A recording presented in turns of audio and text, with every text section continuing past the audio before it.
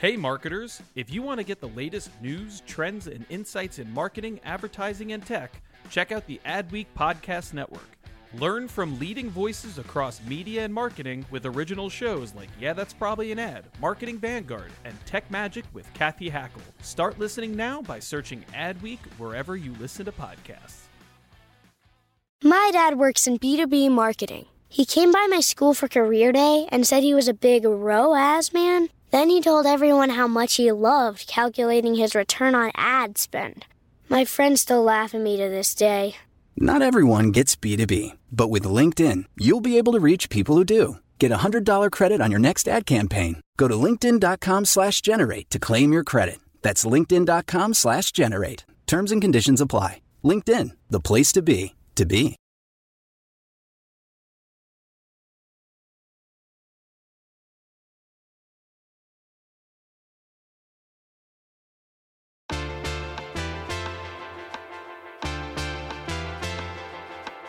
You're listening to Yeah, That's Probably an Ad, the show that takes a look at film, technology, pop culture, because in the end, everything is an ad.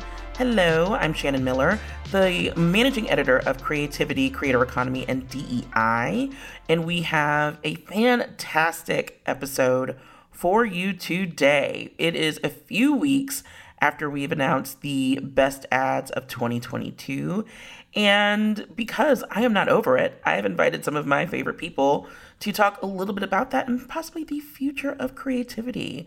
So first and foremost, we have Jess Safaris, the audience engagement director and longtime friend of the show. Jess, hello. Hello. So excited to be here for the most wonderful time of the year, which is when we get to go back and watch a bunch of ads. I agree, and we cannot tell Jameson Fleming because I literally just got done saying that Agency of the Year was our favorite time of the year. So don't tell him. That is a secret between us, that it is actually this. This is our favorite time of the year. But we do very much love Agency of the Year as well. Absolutely. And joining me is my favorite partner in crime, Europe creative editor, Brittany Kiefer. Brittany, welcome back. Thank you. I also agree this is the best time of the year. Jameson's going to write me a strongly worded DM. It is. I mean, we are ad week. We enjoy watching ads, and getting an opportunity to rank some of the best creativity of the year is a very, very hard task. So hard that we allotted an hour to go through general deliberations, and it took us 4.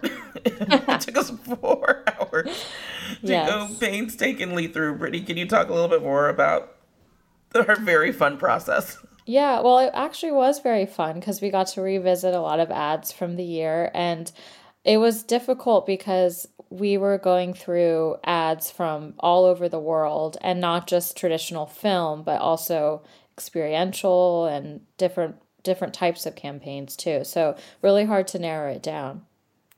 It was. And, we tried to use sort of like ads of the day as a jumping off point, but there was so much, not only so much outside of that, but just so much that we didn't get to catch in the year because everyone fire hoses creativity all year round. It's impossible to be able to catch it all in real time. But when we get to learn about something that we may not have caught the first time around, that's also its own bit of joy. JZ, did you have a favorite ad this year? Like a favorite ad that you just kept gravitating towards personally?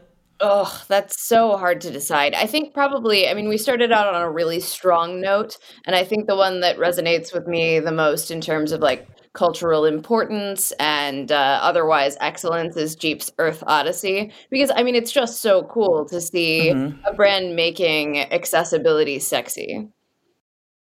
That was a bit of a wonderful surprise, because I remember getting the ad and no one telling me at first that, it's all in the caption. So usually in our household, we really rely on captions between just our hearing and just general understanding and making sure that we're grasping all of the details. Captions are always on in our home, but for that one, the captions weren't on for me. So it was, all I saw was just singing animals. And I was just like, I feel like we've done this before. Like this symphony. I was like, I'm not understanding like what's happening here? Greiner's like, no, turn the captions on. And then when I did, I was like, oh, this is actually the best thing I've seen thus far. Like, it was so, so good. And it ranked really high on our list. It was actually our second ad out of the 30 that we honored. And going to that number, Brittany, can we talk a little bit more about why we went to 30 this year as opposed to 25? Well, I think because we wanted to capture all the range of work. And like I said, it was hard to narrow it down. So we were really debating whether we keep it at 25 or go to 30. And then we ended up deciding to expand the list. And we thought that was fair because it was a global list and such a wide range throughout the year that it was hard to just keep it to 25. Yeah, like I usually I'm hard on platforms that do these sort of sweeping lists to avoid making hard decisions. So like when it's like, oh, we have the 100 best. I'm like, is it 100? Were there really 100 phenomenal pieces of candy this year? Like maybe you could narrow it down. Like you have to at some point make hard decisions. But when we did narrow down and like cull down this long list, and it got down to like the bottom 5, I was like, I can't let these go because they have such deep significance for what they're providing. Like, for instance, like Big Boy House from Majority for Realtor.com, the cultural significance of that, of one, having something that focuses on Black home ownership and having that based in Atlanta as opposed to something like LA or New York was pretty killer. And then like convincing Big Boy to do an ad, because that man does not do ads, was pretty incredible. And it kind of showed the kind of cultural cachet that Majority is really building in this industry. So I was like, we're just going to bump this to 30 because there was just no way between that and some of the other strategies that really killed this year. I just couldn't let it go. That was a theme of our discussion. We just couldn't let things go. We really care. I want the listeners to know we really cared. Yeah, I'm here for it. I got to watch more ads, which, I love doing. And Big Boy House definitely needed to be on there for all of the reasons you mentioned. And I love a little wordplay. So excellent. Yes. And he really leaned into that by like poking fun at his name a little. Like it was just, I don't know. There's also just something about watching like rap legends that you've grown up with just kind of like settle into like their new older image. And it's nice to have like, again, just one of Outkast like developed me as a person. So getting to he see raised him, you. like Big Boy and Andre 3000 raised me unknowingly, and to sort of see them in like this new era and just see like how much they still resonate with audiences, I think was really touching. It's also so relatable, Like I bought a house earlier this year, and I like ran around the house being like, "That's my thing that I have now. It's mine, yay!" And that's real. Like I think I freaked out on Instagram when I moved into this apartment, and I'm like, oh my god, adult light fixtures. This is so nice. Modern touches. What about that? Look at me. It really did touch on this sort of like global understanding of what it means to move into the next phase of your life, and it was just really, really well done. Mm-hmm. There was another ad that we I guess we couldn't let go of. I have such mixed feelings about it. Brittany, what was the one ad that really like caused a stir with us? I see what you did there with the wordplay. So I threw into the mix Ocean Sprays. I think the official title is Power Your Holidays. Yes. But we like to call it Jiggle because that's what happens in the ad. The cranberry sauce on the table jiggles, and then it overtakes the entire family sitting around the table with a very violent jiggling as well.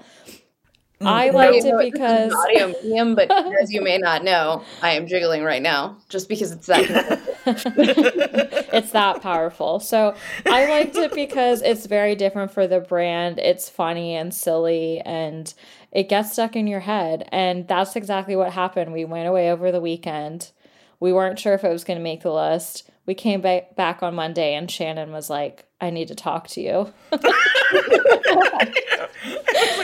Can we have a meeting? It originally was not on the list. It wasn't. And I personally don't feel like any sort of animosity towards the ad. I just didn't get it at first. Like, I understood the strategy. I kind of like understood like what they were trying to do, because this is a tentpole brand, and in terms of like the cranberry sauce specifically, it is a long-standing Thanksgiving tradition, and you just don't necessarily think that there's a lot to revamp there. Like, is anyone really coming for the slot, for her Ocean Spray slot and cranberry sauce? No, I don't think so. So it's like, you don't think that there's a necessity to necessarily like, it's not a rebrand, but there isn't like a strong necessity to like reclaim your presence culturally. But they still faced a challenge that a lot of brands face, which is, how do you connect with younger audiences? The big question is always, how do you connect with Gen Z? Like, how do you, as a brand that has been around forever, like, how do you kind of like reinvent your image in that moment? And I just don't know that I would have directly gone into people violently shaking at a dinner table. Like, I saw it once and I was like, that's fun. And then, went about it. But it was a really good strategy, and it was offbeat. And also, the ad world loved it. Like, they freaking loved it. What was the engagement on? Do you remember off the top of your head, JC, what the engagement was on that one? Oh, I couldn't give you numbers, but it was fully viral. And like, I loved it too, because, Ocean Spray it's weird. Like, it's not used to being weird as fuck. Like, that's a very weird ad. Like, and we talked to Ocean Spray's CEO a couple of years ago. He was very smart, also very traditionally minded, and like, remembering around that time, it was the Nathan Apodaca moment with Fleetwood Mac's Dreams, where there was this viral TikTok trend where everyone was going around on skateboards drinking cranberry juice, and like, the whole brand was just politely mystified at their sudden virality on a platform that they had not done yet. And they had no idea what to do with it next, and we're just like, cool, this is awesome. So I'm loving that out of nowhere they just go balls to the wall surreal. Amazing. Yeah, like, it is like this brand, just sort of like beloved family brand. I don't want to like, I don't want to be like reductive, but they just kind of like remind me of like the sweet, kind relative that like, they're always there, they're reliable, they're dependable, and you don't necessarily think that, they need to like prove themselves in any way. So for them to sort of be indoctrinated into virality accidentally, and then go for it in a more purposeful sense and still win there, I think that it shows a lot of potential for what we could probably see from them in the future. Not to heap that kind of pressure on them on the air and put them on the spot, but this is very much the spawn of David Kolbush, who's the new creative leader of their new agency, Orchard, and the director, Jeff Lowe, and they're longtime collaborators, and everything they've made together has that reaction of like, that's weird. I wasn't expecting that. I'm going to need them to tackle some of my other pantry staples, like King Arthur flour and like Dawn soap. Just like somebody drizzling themselves with Dawn soap or something like that. Can you imagine? Can you suddenly imagine if like Dawn soap with the Duolingo route, and I'm like, why are they funny? Why is it Dawn soap, Scrub Daddy, and Duolingo all of a sudden like the funniest folks online? Yeah, it would be really, I'll be really interested to see like how brands connect with that sort of ethos next year. There were just a lot of really cool additions, and I think that's something that me and Brittany prided ourselves on when it came to figuring out this list and kind of consulting outward, is that we didn't just necessarily default to what was big in terms of advertising. Like, there are some things on this that I don't know exactly how many people saw them, but they had a place in advertising. What for you, Brittany, was like your favorite unexpected entry on here, if you had one? Well, you introduced me to the Smile campaign, and maybe you can talk a bit more about that, but I hadn't seen it, but it drove huge numbers to that movie, and it was really creepy. It wasn't a traditional ad, it was just an activation out in the real world at a baseball game, right? Yeah, there were a few MLB games that were nationally televised, and they just put an actor wearing an unmissable neon green smile shirt behind the pitcher's mound, and they're just standing there creepily smiling. And that's the ad. It's just this person standing up, just smiling, sort of like lingering behind the pitcher. And that was happening for a number of games and a number of like news syndications. So this film that was an indie film, it had a modest $17 million budget. So it wasn't like it was a high benchmark for them to meet in terms of like making that money back at the box office. But as we know, movie going post pandemic or post lockdown is extremely different than it is pre. It's harder to get people to go to theaters now. So there was a high risk there in terms of like, doing something that is non superhero related, that is not like a major franchise, and hoping to make this money back, even when it comes to a modest budget. But with this, because of this viral ad, I think largely because of this viral ad, this like small movie that was well reviewed made $37 million worldwide during opening weekend. And that was in large part to this very viral attempt to spread awareness. And it was just really, really clever and so simple. And I'm like very curious to get into like Paramount's ad spend there, because I'm sure it had to be like not nearly as large as what you would give to like a Marvel Studios. So to be like, okay, we're just gonna get two actors who have like purposely creepy smiles and then just sort of strategically place them. Brilliant stuff. And yeah, it did land really high for us. It landed on number 6. So yeah, that was serious numbers across all social platforms. It was wildly popular on TikTok, and I think they did a TikTok stunt too, where like they got other people to like stand behind people in public places and just do that. And like it fits so well with the ethos of the movie. I have no idea whether the film is good, but the fact that they were able to break the fourth wall with it and just go full multi-dimensional with their advertising it's so perfect. I haven't seen like film marketing be just that, like click so well in a while. Yeah, and I think we're going to talk a little bit about trends that we might be seeing later, but I really want to touch back on film marketing in particular when we get there, because I think this does speak to a lot of opportunity. I don't know, JC, was there a favorite entry that you had on the list by any chance? Let's see. You mean more of an unexpected one? Yeah, like was there one that like maybe caught you by surprise and you're like, yeah, that works? I don't necessarily like, I've often had problems with the way PETA approaches a lot of things. Yeah. Because, they've always leaned into shock value. Some of their like actual stunts that they do can be kind of damaging. But they dropped 2 ads this year. One of them is on our list, which I think it was the correct one. That were quite different from their usual strategy. There is shock value to it, but with The Octo Curse, it's modeled after classic campy horror films, and it highlights the intelligence of octopuses, octopi, octopodes, and the ethical issues with eating octopus. And it doesn't do it by like being like showing actual films of octopuses being in terrible situations, which is what they probably would have done in the past, but instead they went very creative with it, and I thought it was a great production. It's a cool movie, and like it's just an interesting short film, and it got my attention and did not put me off in the way that a lot of their past advertising has done.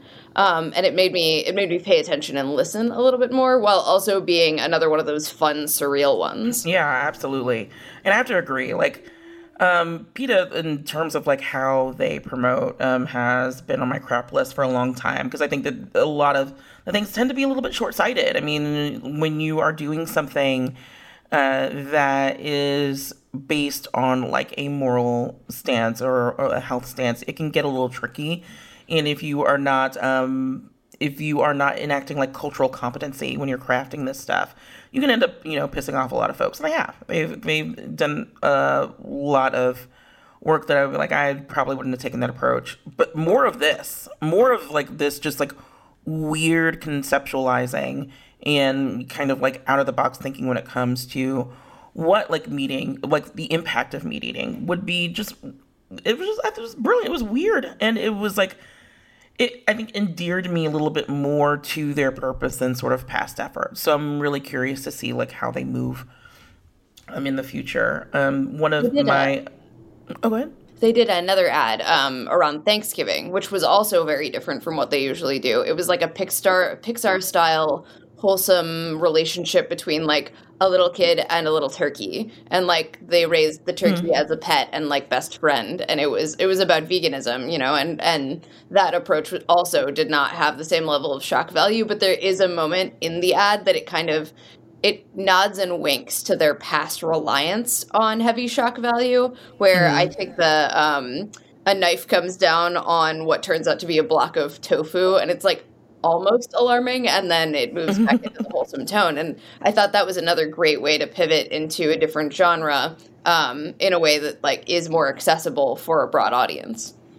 Yeah, absolutely. And a huge shout out to Grey London, by the way, for helming Octocurse. That was a really, really good one. One of the ones that I didn't expect when I was originally pitched this for it to resonate so deeply with me, but City of New Orleans did a VR campaign called Plus One that took a look at the city's like foremost culture bearers.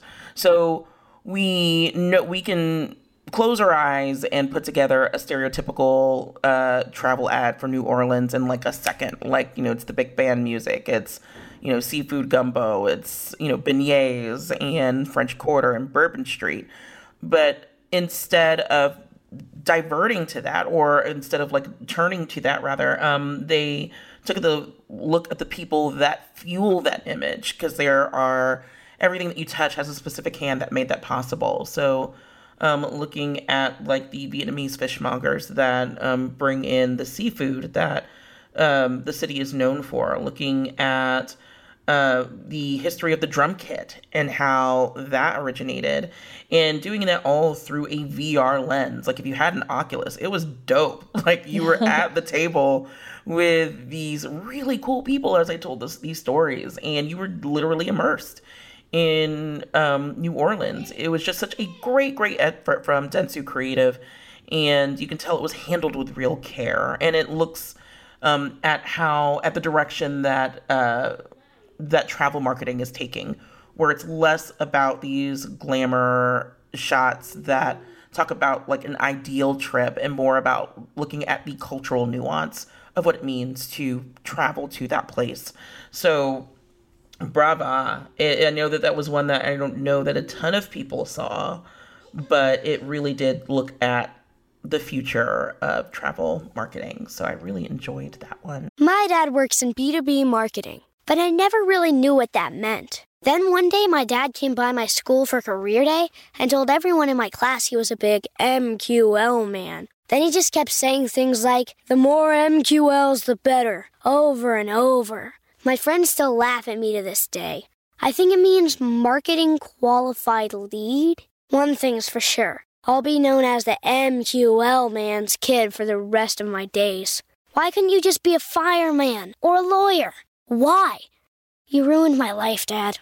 Not everyone gets B2B, but LinkedIn has the people who do. And with ads on LinkedIn, you'll be able to reach people based on job title, industry, likelihood to buy, and more. Start converting your B2B audience into high-quality leads today. We'll even give you a $100 credit on your next ad campaign. Go to linkedin.com/generate to claim your credit. That's linkedin.com/generate. Terms and conditions apply. LinkedIn, the place to be, to be. Yeah, so there's a lot more to cover here. We are going to take a quick ad break before we do. And when we return, we will be back with Brittany and Jay-Z to talk more ads of the year. And we are back, and we're talking about best ads with Brittany and Jay-Z. So obviously with 30 ads, you're going to have like your big tentpole ads of the year. And, you know, in that respect, there are some that kind of fall off the list that you wish were on there and didn't quite make it. it just happens. It happens every year. Like this 30 Best is not an exhaustive list of what really resonated with us. Brittany, was there an ad this year that you wish we could have added, but just there wasn't room for? Oh yeah, there's always a few that I wish we could have added. I think this year there were a couple of Super Bowl ads that we wanted to have on the list and it didn't end up making it. One of them was the Squarespace Sally Seashells. I don't remember the full title. There's a lot of S's. No, it was Sally Seashells. Oh, great. Okay. So, yeah, we liked that one a lot. It didn't quite make the cut, but it was still great and a highlight of the Super Bowl. And another Super Bowl ad was Pepsi's The Call, right, Shannon?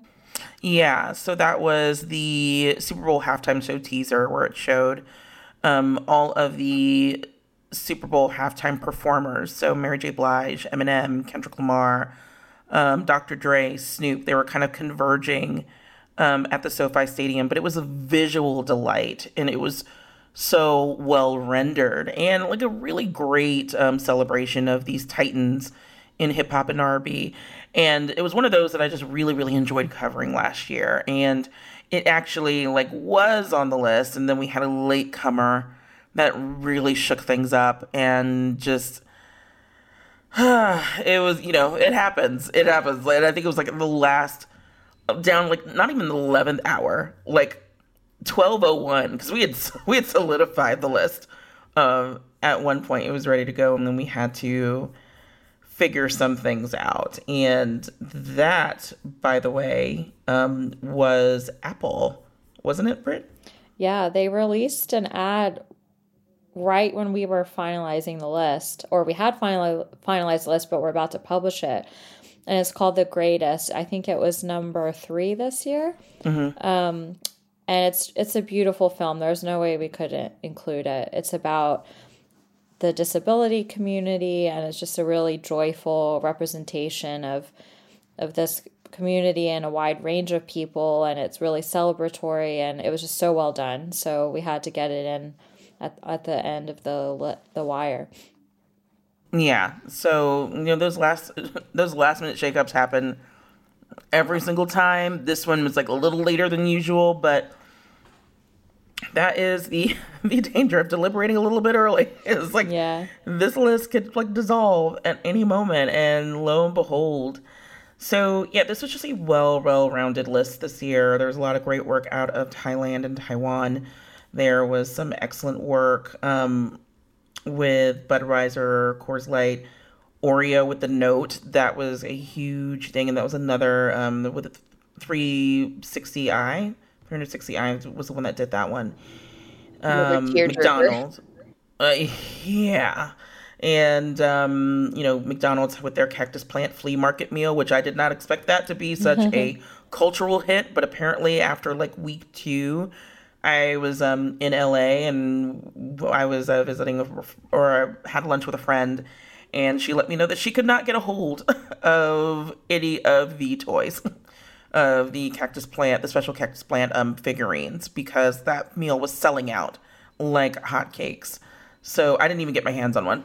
Wow. By the time, they were, and like nothing ever sells out in Clearwater, Florida. I usually do not have a problem.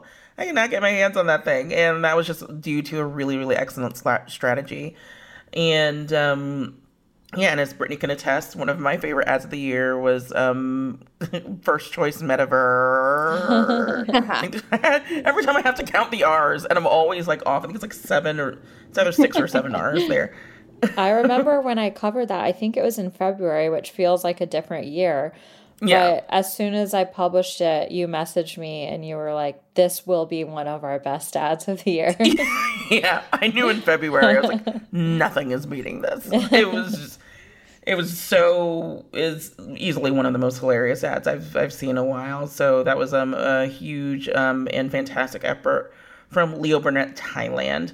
There was a lot of ads. I do really encourage you to take a look at the list. But the big congratulations goes to our best ad of 2022, which was Gatorade. Love Means Everything. That was a really hard one. I think I actually had to talk about Or I spoke with Kaylin Thornton, the CMO of Gatorade at Brand Week, and we included that in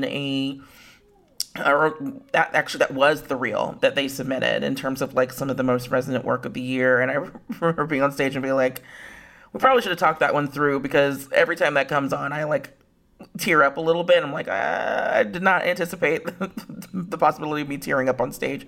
It is just a really, really emotional one, but it was a clear winner, I think, in terms of like which ads really struck a chord. Brittany, do you want to talk a little bit more about our choice there? Yeah, because it's always really difficult, I think, with like the top 5 or the top 10, but then choosing number 1. And I was kind of overwhelmed looking at our list, like what should be the top 1, and then you just said Gatorade, and it was so obvious. It was like, of course, that's definitely there's no other contenders. Yeah, it was just a fantastic bit of effort. So congratulations to Gatorade and TBWA Chiat/Day for crafting such incredible work. And as we do that look back, I'm really interested in knowing, Jay-Z, was there any top ad in terms of like what really hit with social audiences this year?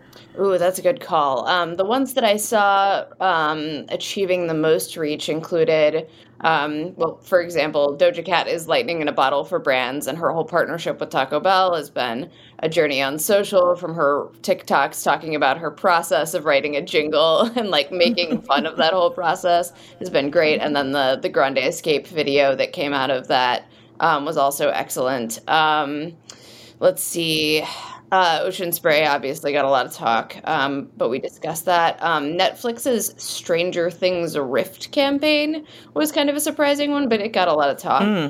And then, as you mentioned, Cactus Plant Flea Market meal.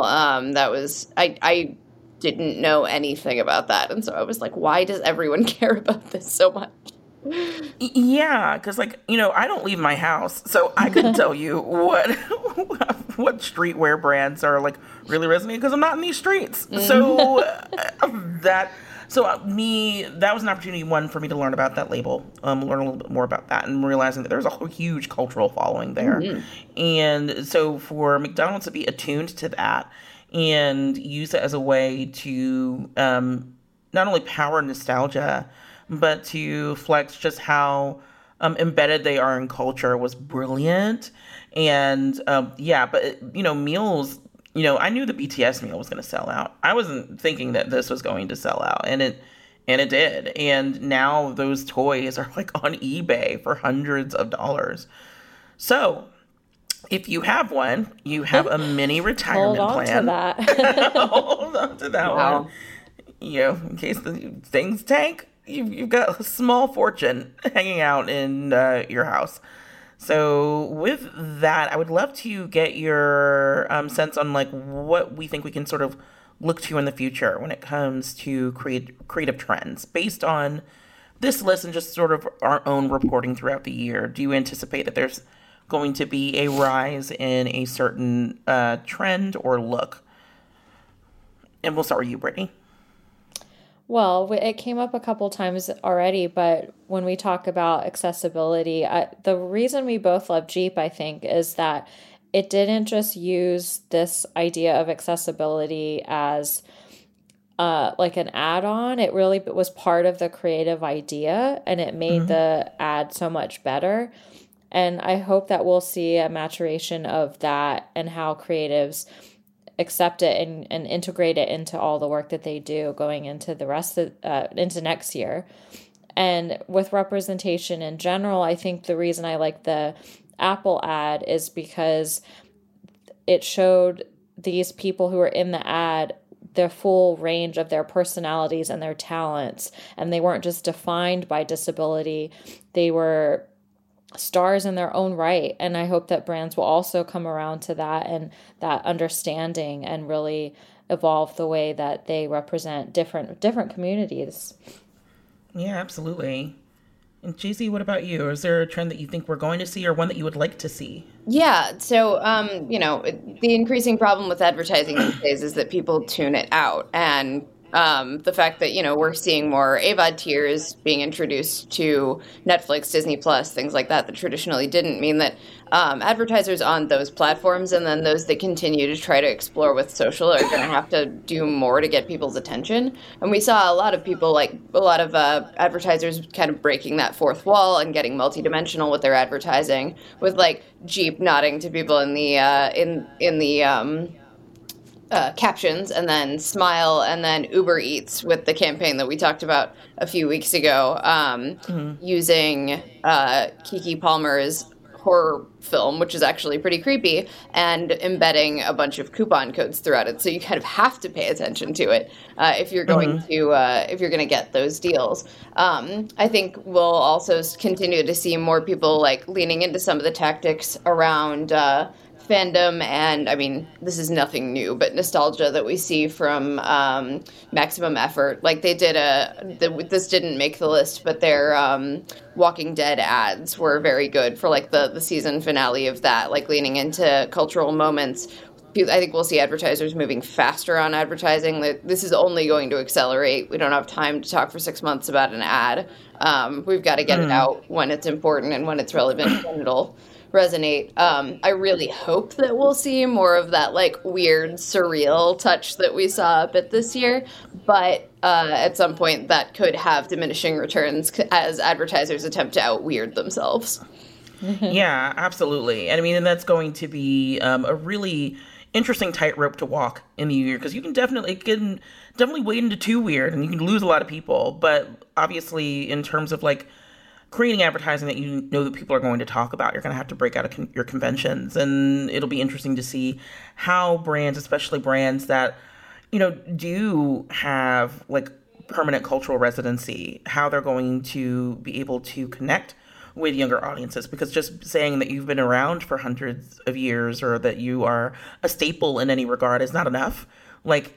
Not to, saddle any brand with not trying. I don't think, there isn't any brand that just isn't trying, and advertising is very hard. But I think pushing themselves and sort of getting out of this idea that, just because we've been around for a long time doesn't mean that we have to still vie for an audience. I think that, as we can see with Ocean Spray, they're going to have to do away with that. Going back to the Smile campaign, one of the things I'm really interested in seeing is sort of a shakeup in film marketing and movie marketing in general, just because, as we see with WB Discovery, being a sort of tentpole cultural standpoint, it does not save you from having your movie done. We're now seeing that they are canceling or they are shelving any efforts for a third Wonder Woman film. They stopped Batgirl, and we can talk about sort of the implications of a lot of that, about how all of these women-led films are suddenly, we're not doing them anymore. But I think that is going to be a sort of widespread thing, that just being a big budget movie as we go into a likely recession is a hindrance a little bit, and maybe that it could open up the aperture for smaller films like Smile to have an opportunity to have these major releases. But it's going to take some really clever marketing to spread that awareness, because if you don't have a story or a well-known story to sort of lean on, you're going to have to really amp up the brand awareness there. So having things like Smile, where it's hey, we just have these actors doing weird things on TV and maybe we don't have to break the bank there, could lead to some very interesting opportunities. I already touched on travel and how it is going to be about leaning more into the local value, as opposed to having these sandy white sand beach images that really don't do anything. Sort of getting rid of the aspirational and tapping more into the real there is going to be really, really key. And lastly, I think I'm just really excited to see how people do different things with out of home. One of the unexpected ones, and this was another one that we're I'm not sure how many people saw it, but it was really It was really brilliant.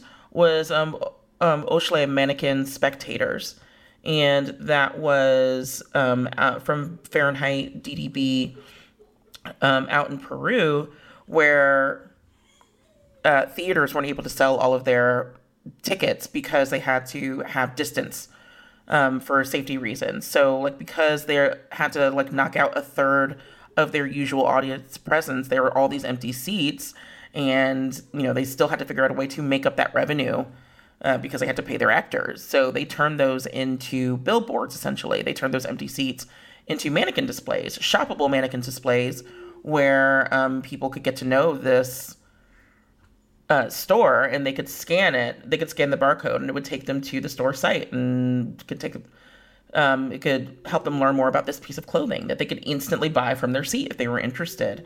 So seeing a little bit more of that out of home, I think, is going to be really interesting in the coming year. So yeah, there's a lot that we can look forward to. But a break before we do all of that, because I need to not look at ads for a little bit during Christmas. Time to recharge. Yeah, time to recharge. But this was a really great effort from all. So thank you so much to every agency and brand that really just turned out excellent work. To conclude, I have a fun one. So for each of us, let's make up a superlative for an ad and award it on the spot. So I'm going to give you the freedom to tell me what that superlative is and who you would award it to. Jay-Z. Oh, no. This should be your wheelhouse, I feel like. It should be, but that requires me to be quickly creative. Oh, gosh. I'm going to say... let's see. The Steve Burns ad is from Maximum Effort for oh my goodness, what was the brand? It's the Fuckload and Flock Freight. Flock Freight, that's right. That ad is the most likely to ruin your childhood. Or enhance it. I don't freight shame.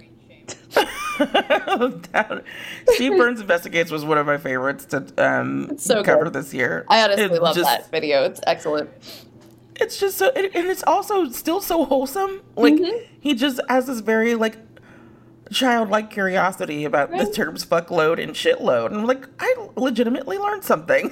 So it's, like, weirdly wholesome. But yes, most likely to ruin or enhance your childhood depending on who you are. That is a good one.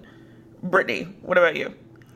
Okay, I would say the most likely to put you off ever going camping is Twix Camping, I think is the title. It's just a classic funny ad, and it uses dark humor, but it's lighthearted, and it's about, two bears who are eyeing up a snack as two humans eye up their snack, which is a Twix bar. So I don't know if you'll ever look at camping and bears the same way again. That was a very good one. I think that was like DDB Chicago that did that one, right? DDB Chicago and Adam and Eve DDB. That was a fantastic one. Yes, darkly humorous.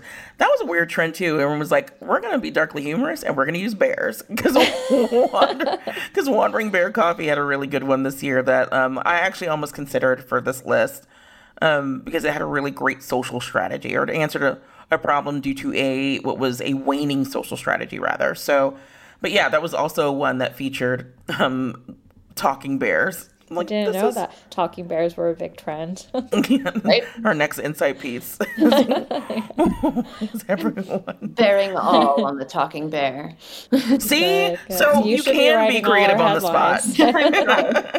I know what you mean. I gotta be creative on the spot. You're creative on the spot all the time. My superlative is called best ad that you can't think about in public or else you'll burst into tears. And that you would think that goes to Love Is Everything, which, obviously that was a very touching one, but I would actually like to award that one to In Love We Trust 2 from Sydney Realty. That was another one out of the Dentsu house. Dentsu MB Taiwan did that one. It was a follow-up to one of my favorite ads from last year, In Love We Trust. It was the second look at this couple as they sort of consider what it means to be a family. And it really touched on some really real issues in terms of like when you meet your person, when you meet your someone, there's still a lot of calibration that it goes there. Like, do we have kids? Do we not have kids? What happens when one person is, in one form of thought and the other person is on a completely different page? And ending with this idea that, families can actually look like anything and that we don't necessarily have to rely on this idea of having children it was just really, really sentimental and cool. And I don't know why Dentsu MB Taiwan is so good at making me bawl in the middle of a Publix shopping line, but they do. No. And so, yeah, this was a really, really good one. And I'm excited that we were able to have it on the list. I think next year, if we will not have enough work, we should pull together like a fun superlatives list. Yeah.